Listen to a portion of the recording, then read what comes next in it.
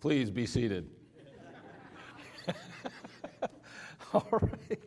Okay, well, anyway, it's so good to have each and every one of you with us today. And as you look around the building, at least toward the front, you'll notice all the flags are up. And as we said last week, this is our month of missions, and we try to make it a big month. Of course, starting this coming Saturday night, as you're going to hear just a little bit from Brother Kavanaugh, we've got our international dinner that's coming up. We would hope and pray that all of you would be involved in that. You'd come on out and be a part of it. And I'm not sure what that night, is there preaching that night, or is that just it's just food and fellowship? I mean, are you kidding me? Why wouldn't you come?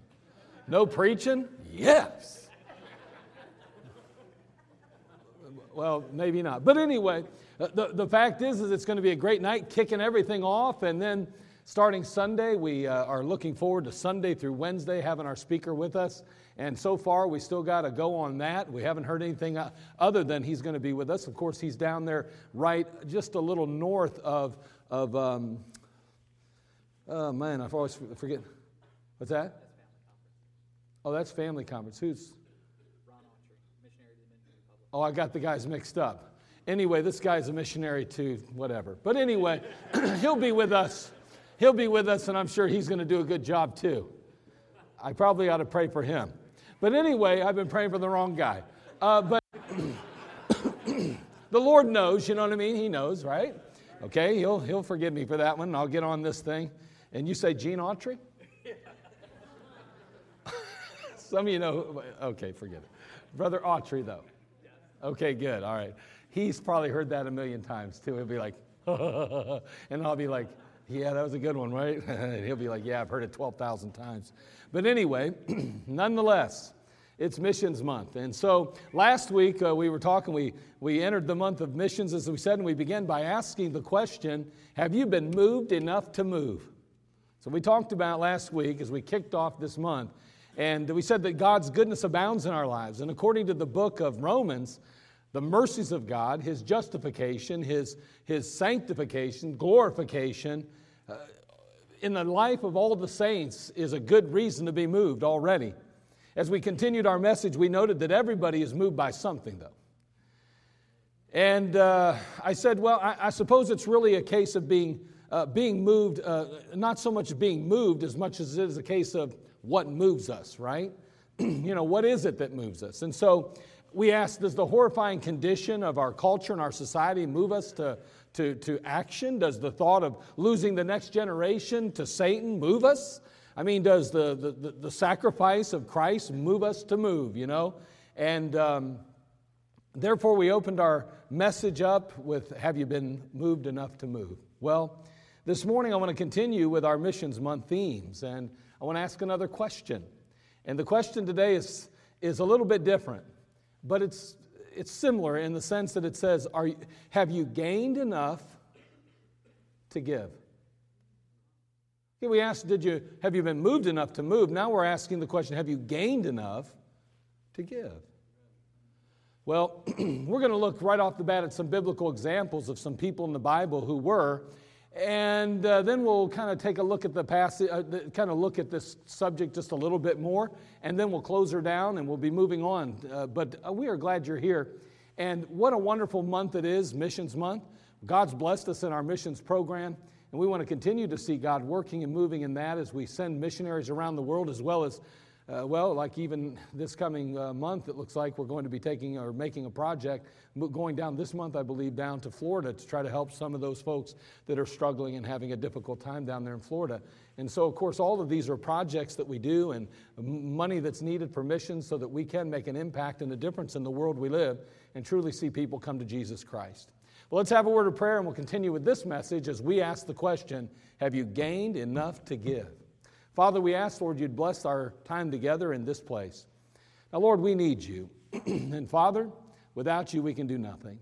So, Lord, I pray you'd fill me with your Spirit. And, Lord, may you just bless the people of God. May you fill them that they'd hear with spiritual ears. Now, Father, bless the message. May you be glorified in it all. We do need you. We love you. And we can't help but, Father, give to you the glory for all things. In Christ's name we pray. Amen. All right, well, I was going to kick off by starting, but I really need to share this with you because I need to calm down myself. And you may have heard this before, but I was told in the singles class that this is it's a ringer. Okay? You'll hear what Morris, he's an 82-year-old fella, and he goes to his doctor to get a physical. A few days later, the doctor saw Morris walking down the street, and he had this gorgeous young woman on his arm. He couldn't believe what he was looking at, and so a few days after that, Morris came back in the office, and the doctor said to Morris, "Boy, you're really doing great, aren't you?" And he said, "Just doing what you said, Doc. Get a hot mama and be cheerful." The doc said, "I didn't say that. I said you got a heart murmur. Be careful."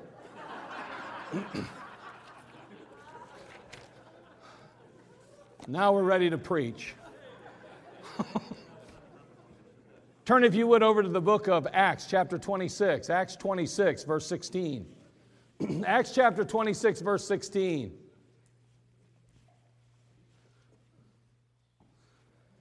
Acts chapter 26, verse 16. Here in this particular passage, we are going to be reminded of a man by the name of Saul, who ultimately would be renamed to Paul. The Bible says here, as he is now facing the end of his life, really growing closer to the end of his life, he's standing before King Agrippa, and he makes a statement. Notice what he says. It says, "But rise and stand upon thy feet," verse 16, "for I have appeared unto thee for this purpose, to make thee a minister and a witness both of these things which thou hast seen." Paul is relating the story or the account of him on the road to Damascus there before he was ever saved. He's talking about what took place on that road. And he says, "And the Lord said to him, Stand upon thy feet, for I have appeared unto thee for this purpose, to make thee a minister and a witness both of these things which thou hast seen, and of those things in which I will appear unto thee," verse 17, "delivering thee from the people and from the Gentiles, unto whom now I send thee, to open their eyes and to turn them from darkness to light, and from the power of Satan unto God, that they may receive forgiveness of sins and inheritance among them which are sanctified by faith that is in me. Whereupon, O King Agrippa, I was not disobedient unto the heavenly vision." Now, Paul the Apostle is, again, going back and remembering how he met the Lord Jesus Christ on that road to Damascus. And he's saying, listen, God spoke to me, and God gave to me a mission. God told me what he wanted for me and what he wanted me to accomplish and what he wanted me to do. And, O King Agrippa, as I stand before you all these years later, I want you to know that I was not disobedient to the heavenly vision. I literally gave my life to Jesus Christ. I yielded it all. I gave it all to him. And I accomplished what he called me to do and what he wanted for me in my life. I think about the Apostle Paul, and I think about what he had gained. And I think about that salvation that was his now, that beforehand he knew nothing of. Here he was one that murdered the Christian. Here he was one that sought to literally annihilate Christianity, to do away with it completely. And yet here he is now talking about that day and pointing back to that time in his life where he was an enemy of Christ. And today he says, listen, I gained enough to give. I gained so much there that day on the road to Damascus that I gave my very life to serve the Lord. In Romans chapter 1, verse 14, Paul the Apostle, speaking to the church at Rome, says, I am debtor both to the Greeks and to the barbarians, both to the wise and to the unwise. I'm a debtor. And oh God, everything. And there's not one person that I'm not indebted to. After all that Christ has done for me, I have gained so much. How could I not give?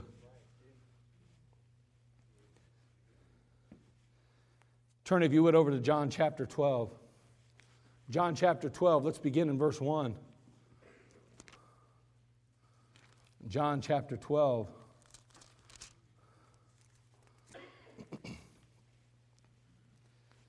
So right off the bat, we are introduced to Saul and to Paul, and who becomes Paul, and what a wonderful truth that we recognize the way that God's blessings in his life moved him. I mean to tell you, he gained to the point that he gave. Notice this particular woman in John chapter 12, verse 1. Then Jesus, 6 days before the Passover, came to Bethany, where Lazarus was, which had been dead, whom he raised from the dead. There they made him a supper, and Martha served. But Lazarus was one of them that sat at the table with him. Then took Mary a pound of ointment of spikenard, very costly, and anointed the feet of Jesus, and wiped his feet with her hair. And the house was filled with the odor of the ointment. Then saith one of his disciples, Judas Iscariot, Simon's son, which should betray him, why was not this ointment sold for 300 pence and given to the poor? This he said, not that he cared for the poor, but because he was a thief and had the bag and bare what was put therein. Then said Jesus, let her alone. Against the day of my burying hath she kept this.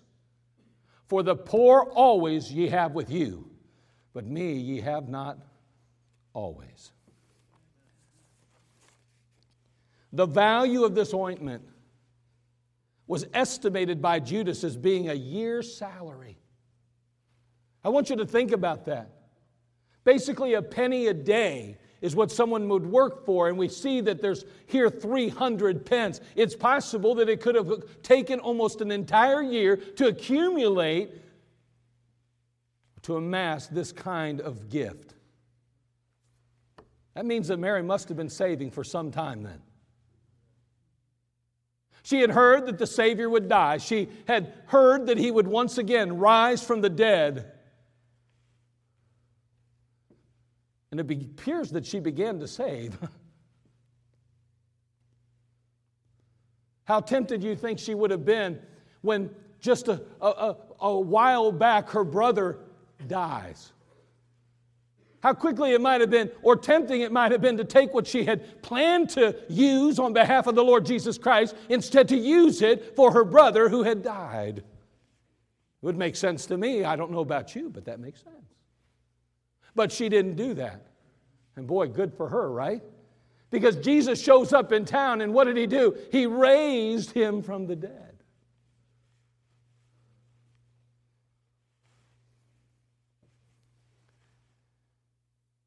Mary finds herself at the feet of Jesus, anointing the Lord Jesus Christ for His burial, His death. Mary probably thought, I bet you Jesus is going to rise just like my brother did. If He could raise my brother, then He'll probably raise the same way. And why waste the ointment? When he dies, he's just going to rise again. I might as well anoint him now. Well, you talk about faith. So about a week prior to the betrayal, in an act of faith, Mary anointed Jesus while He yet lived.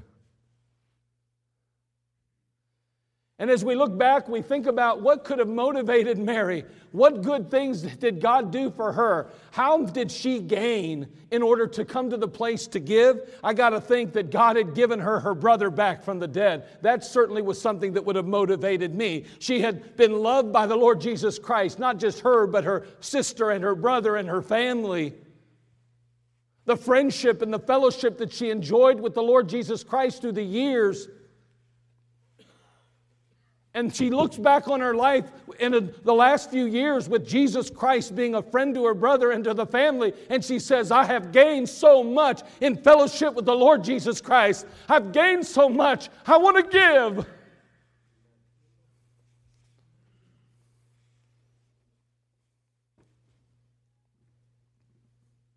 Turn to Mark chapter 5, verse 2.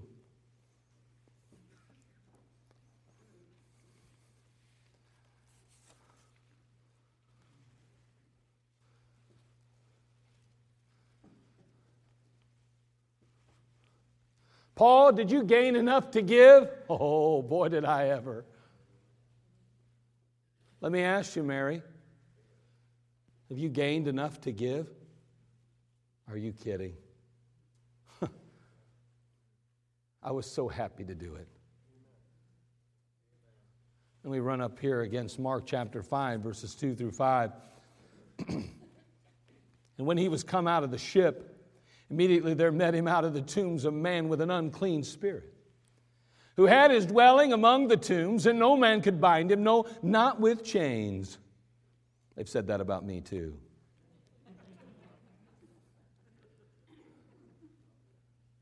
You hurt me when you laugh. Verse 4. Because that he had been often bound with fetters and chains, and the chains had been plucked asunder by him, and the fetters broken in pieces, neither could any man tame him. And always, night and day, he was in the mountains and in the tombs, crying and cutting himself with stones. I want you to look at verse 13. We know how this turns out, don't we? We know that this particular maniac is going to come into contact with the Lord Jesus Christ, and something miraculous is going to take place in his life. Look at what happens here in verse 13. And forthwith Jesus gave them leave, talking about the demonic spirits. And the unclean spirits went out and entered into the swine, and the herd ran violently down a steep place into the sea. They were about 2,000 and were choked in the sea. And they that fed the swine fled, and told it in the city and in the country. And they went out to see what it was that was done. And they come to Jesus and see him that was possessed with the devil and had the legion sitting and clothed and in his right mind. And they were afraid. I mean, here's this man who, after everything they tried to do in the city to calm him and to bring him under restraint, could not. And there they finally said, leave him alone. Let him wander through the tombs. And at night, as it got dark out, he would echo through the valley. They'd hear the voice of that man, ah! Cutting himself. So it says, what's wrong with cutting? It's demonic. It's an emotional problem.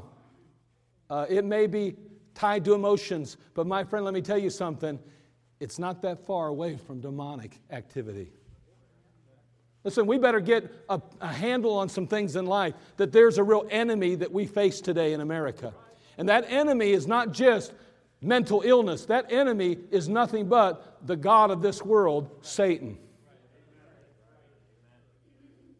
I'm not saying that everybody that cuts is demonic. That is not what I'm implying. But I'm telling you that if you've got a child or a young person in your home that's starting to do that, my friend, you better take it extremely serious. It's not just a fad. It's unfortunately a sign of the times. You better recognize the need to beg God to do something miraculous and supernatural in their life. It is not just simply taking them to a doctor. You better take them to the great physician in prayer, and you better start fasting and praying that God will deliver them.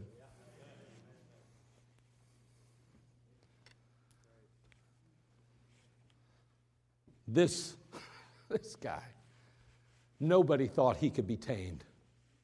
Nobody could bring him under control. Yet he met the Master that day, and Jesus touched his life, and he was never the same. Look at his response in Mark chapter 5, verse 18. When he was come into the ship, he that had been possessed with the devil prayed him that he might be with him. Jesus now gets on a ship. He's preparing to leave. And this particular man runs up to him and says, oh, let me be with you. Let me travel with you. Let me go with you. Howbeit Jesus suffered him not, but saith unto him, go home to thy friends, and tell them how great things the Lord hath done for thee, and hath had compassion on thee. And he departed and began to publish in Decapolis how great things Jesus had done for him. And all men did marvel. This maniac, as he begins to take assessment of his life, as he begins to look at what Christ has done for him, he says to himself, I have gained so much.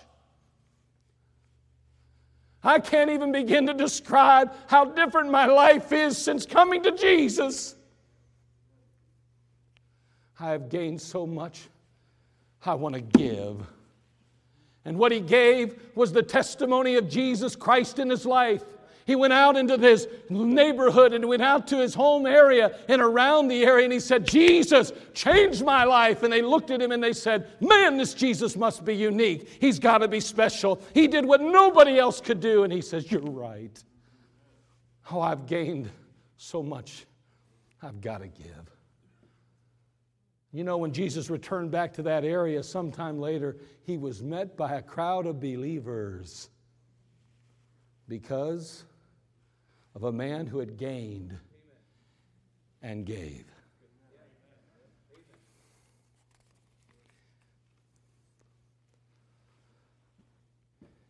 God had freed him from vice.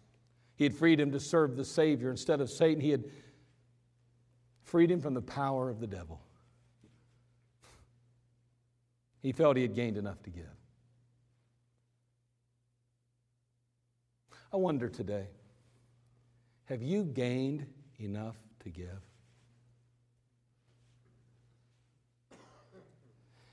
It's funny how Jesus, he gave to so many different people, didn't he? Turn to Matthew chapter 4, verse 24, would you?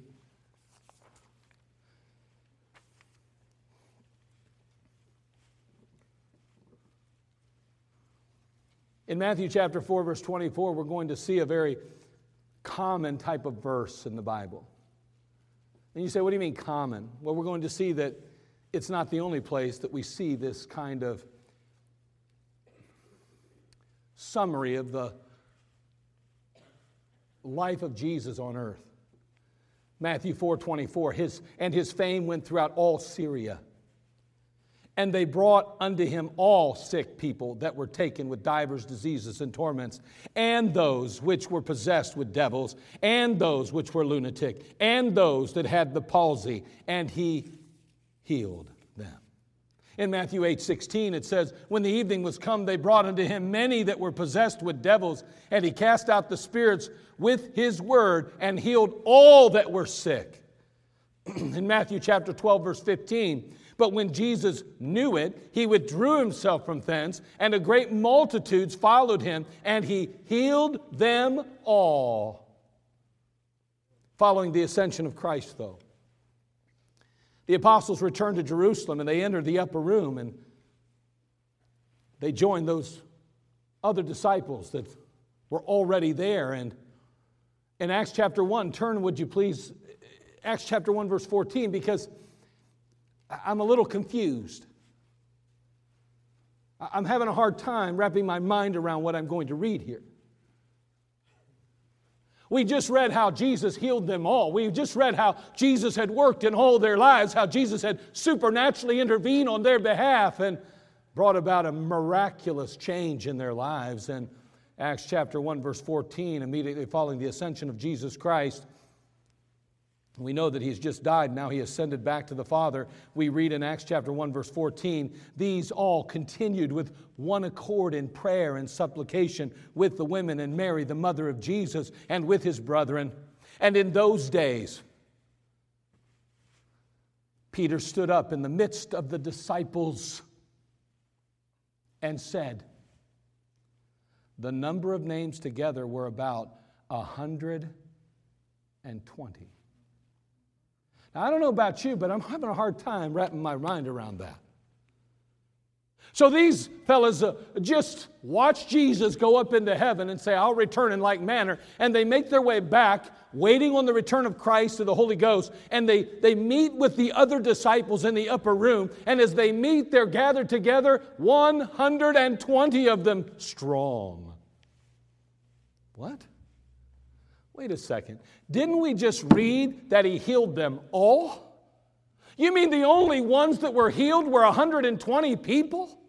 The only people that he met their needs in their life, that he worked in their life, were 120?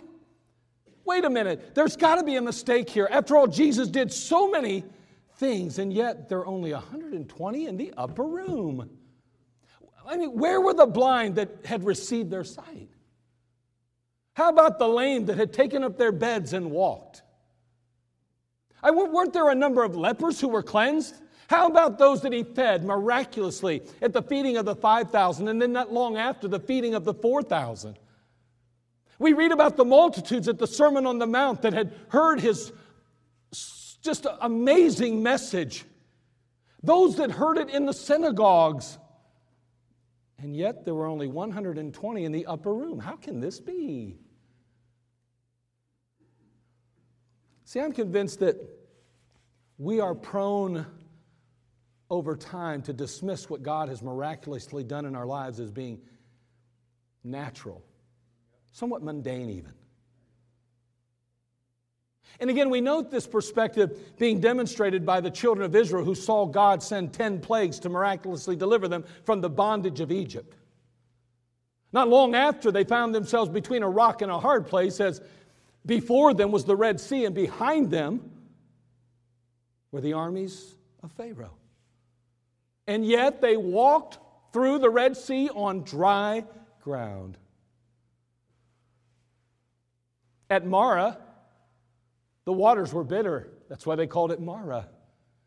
Cast in a stick, if you will, and it becomes sweet, and they all drink and are satisfied. Manna is provided in the wilderness. A rock brings forth water, and yet in just a short time, I mean weeks, the people would be sacrificing to a golden calf at the base of Mount Sinai. I don't know about you, but that's hard to wrap your mind around.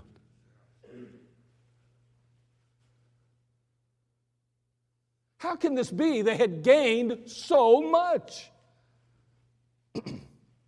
I met a man out door knocking the other day. He had been shot in the head a few years back. According to the doctors, he wasn't supposed to make it. They said that he would be impaired mentally, physically, that he wouldn't walk again, that he'd have to be cared by others his whole life. They said he would have to have somebody that he'd have a caregiver, even if he did make it, which they didn't expect him to live. He later tells me that he had to relearn how to talk and how to walk and how to do everything all over again. He had to learn how to tie his shoes. He spent 234 days in the hospital.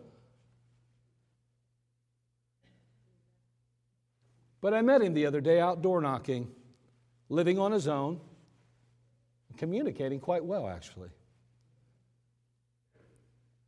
But sadly, this man doesn't believe that the Bible's God's Word, and he isn't convinced that there's a God. And I asked him during the course of the conversation what it would take for him to believe that there was a God.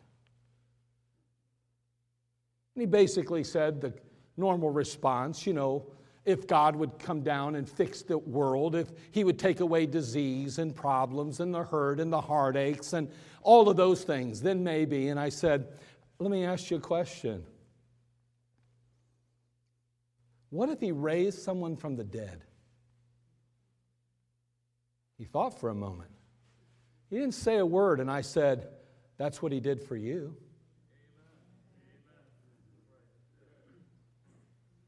You're supposed to be dead, weren't you? Yeah, but God raised you up. But you know what? We are so quick to dismiss God's miraculous work in our lives as being normal. We'll give doctors credit. We'll give medicine credit. We'll give the therapists credit. We'll have to somehow explain what is taking place in our lives, whether it be physically or financially or mentally, emotionally. We're going to give credit to someone. But it wasn't a doctor that brought that man through his ordeal.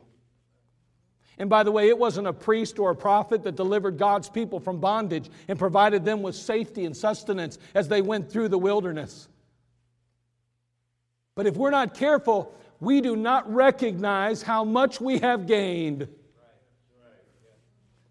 We take for granted the blessings that we enjoy. Just waking up every morning.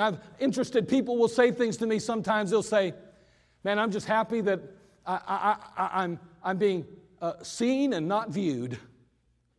And I'm like, hey, that's pretty good. I'm just thankful that my eyes opened and I woke up today.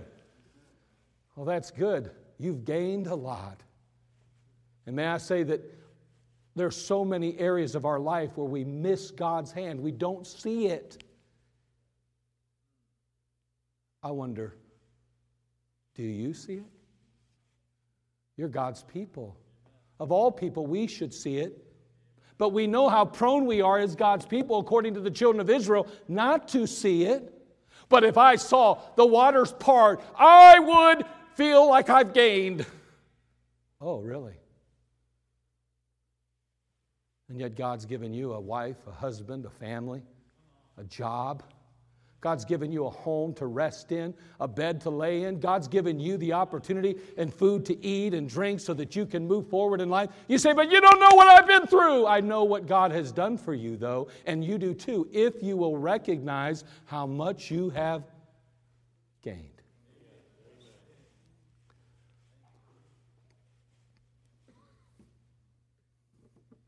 We read about 10 lepers, and for time's sake, I'm not going to read it, but we know that when Jesus healed the 10 lepers, we are told by Jesus that only one returned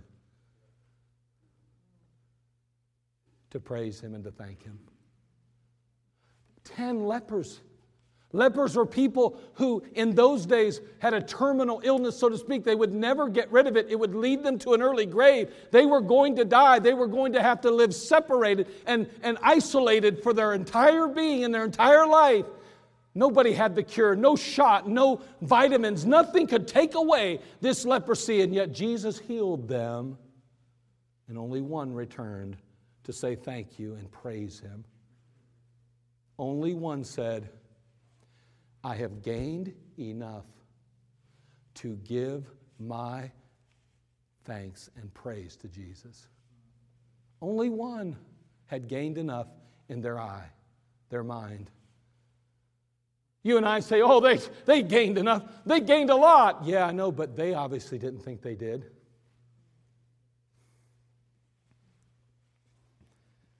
I wonder, have you gained enough to give?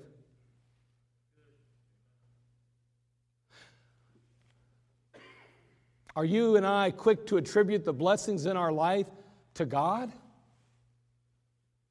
Do we find ourselves anxious to give back to God who gave so graciously and bountifully to us? Have we gained enough to give? You know, I suppose it's not really a matter of whether or not we have gained enough, because there isn't anything that we have that isn't from God. I mean, every good gift and every perfect gift is from above and cometh down from the Father of lights, with whom is no variableness, neither shadow of turning. I mean, we think about what has God given. He's given us His salvation. He's given us His indwelling presence. He's given us provision and access to Him in prayer. A perfect love letter from heaven called the Word of God. He's given us the church, and He's given us family, friends, and loved ones. He's given us so many things. The real question is, have you gained enough to give?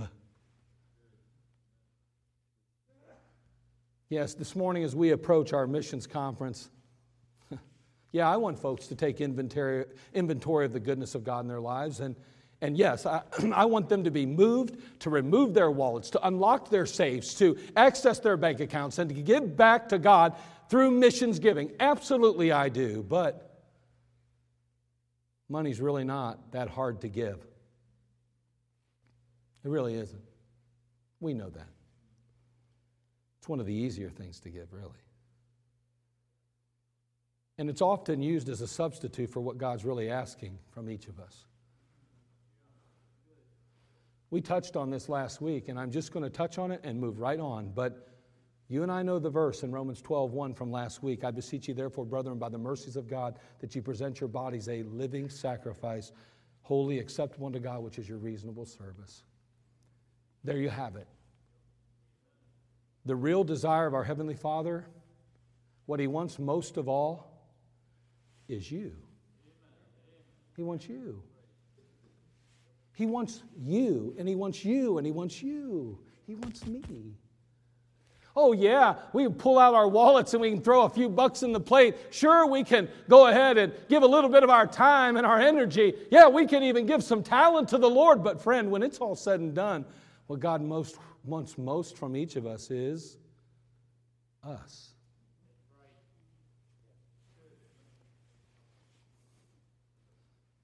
What can I give Him, though? If I feel as though God has given to where I have gained, what could I give in return? Give yourself first and foremost. Maybe it's in an old-fashioned altar. You need to come and say, Lord, I surrender all. I give you everything. I don't know what you want from me, but I know that I'm going to give myself to you. I've gained so much. I want to give. I want to give myself just like Paul the Apostle did. I want to give myself like the maniac of Gadara. I want to give everything I got like that woman who poured that alabaster box of ointment upon you, anointing your head and feet. First and foremost, give yourself, and then your time, and then your talents, and then your treasures. Boy, I hope you feel that you've gained enough to give.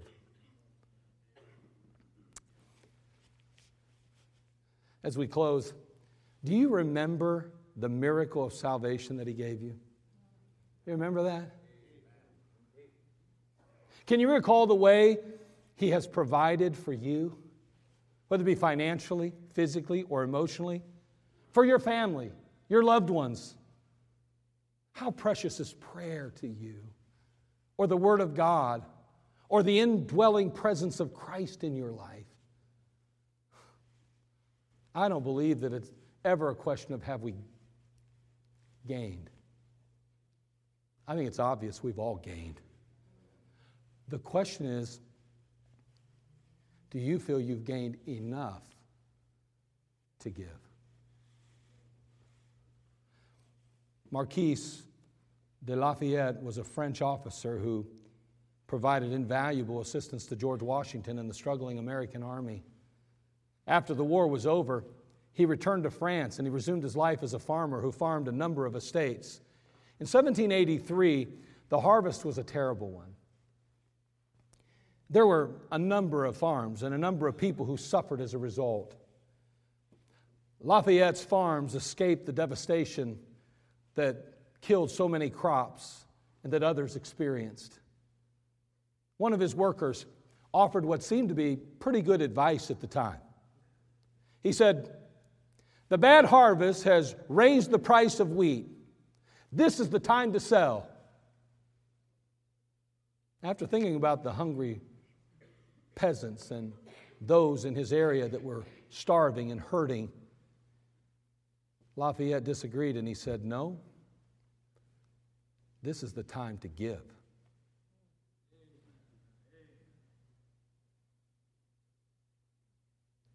You know, the blessings of God in our lives can be easily hoarded or used to advance our own wealth and prosperity. But like Lafayette, we need to see the overwhelming need of others and the looming doom they face. We ought to be moved by it. I wonder, like Lafayette, have you gained enough to give? Have you gained enough to step back and say, boy, God's met my needs so wonderfully that I want to let God use me to meet the needs of others? I've gained to the point of giving.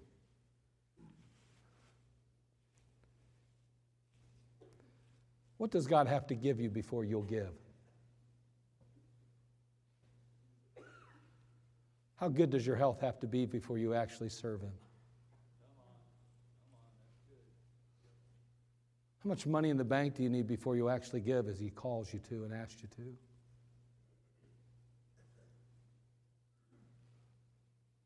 How much money do you have to make an hour before you'll say church is important? I'm just asking, have you gained enough to give? Because I have to ask myself that question all the time. I think as a believer we ought to. Maybe today you don't even know Jesus Christ as your Savior. If you slipped off into eternity today, you can't know for sure in your heart, your mind, that heaven would be your home. Oh, you believe in God, and that's good. But that's not enough. Oh, you believe that Jesus went to an old rugged cross and died for the sin of the world. That's good. But it's not enough. See, He died for you. He took your place. He died for sinners, yes, but He died for a sinner, you. And I want you to know that 2,000 years ago, He loved you so much that He gave.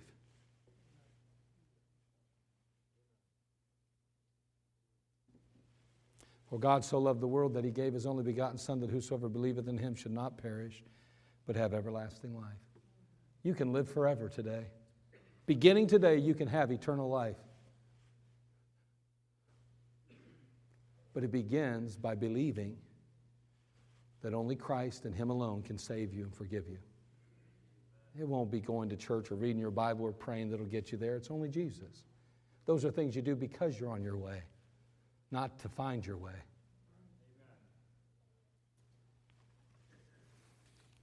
Believer today, have you gained enough to give? Yes, missions giving, for sure. I'm not going to lie. Yeah, that'd be great. But first and foremost, what He wants most is you. He gets you, all the rest of it falls in place. Have you gained enough to give? May God help us to recognize the multiple, bountiful blessings of God in our life each and every day, and be so grateful and thankful that we can say, I have gained enough to give. Father, we come to You. We thank You again for this time we've had together in Your house. And Lord, we just pray that You'd work in our lives. And Lord, we are a needy people. And Lord, just because we have gained so much doesn't mean that there aren't needs in our life. Lord, we still need You to come alongside and continue to bless us and meet those needs. But Father, we are a blessed people. And despite the price of gas and despite the increasing inflation and all the obstacles and just the challenges that we face in our life, Lord, as we look around the world, we can't help but recognize how wonderful You've been to us and how You have benefited us and blessed us beyond our imagination.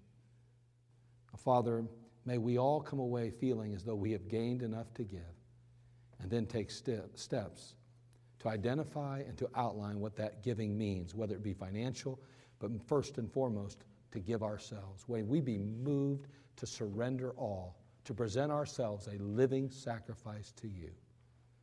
Well, thank You. And Lord, for that person that's in need of Christ most today, bring conviction on their heart. And Father, may they not delay, but as soon as the music plays, may they step out into the aisle, make their way forward. And if they're a lady, we'll have a lady show them very quickly simple promises from Your word, how they too can know for sure heaven's their home. As a man, the same. A man will show them and help them. So Lord, help us, we pray, in these next moments. In Christ's name we pray. Amen. Let's all stand, every head bowed, every eye closed.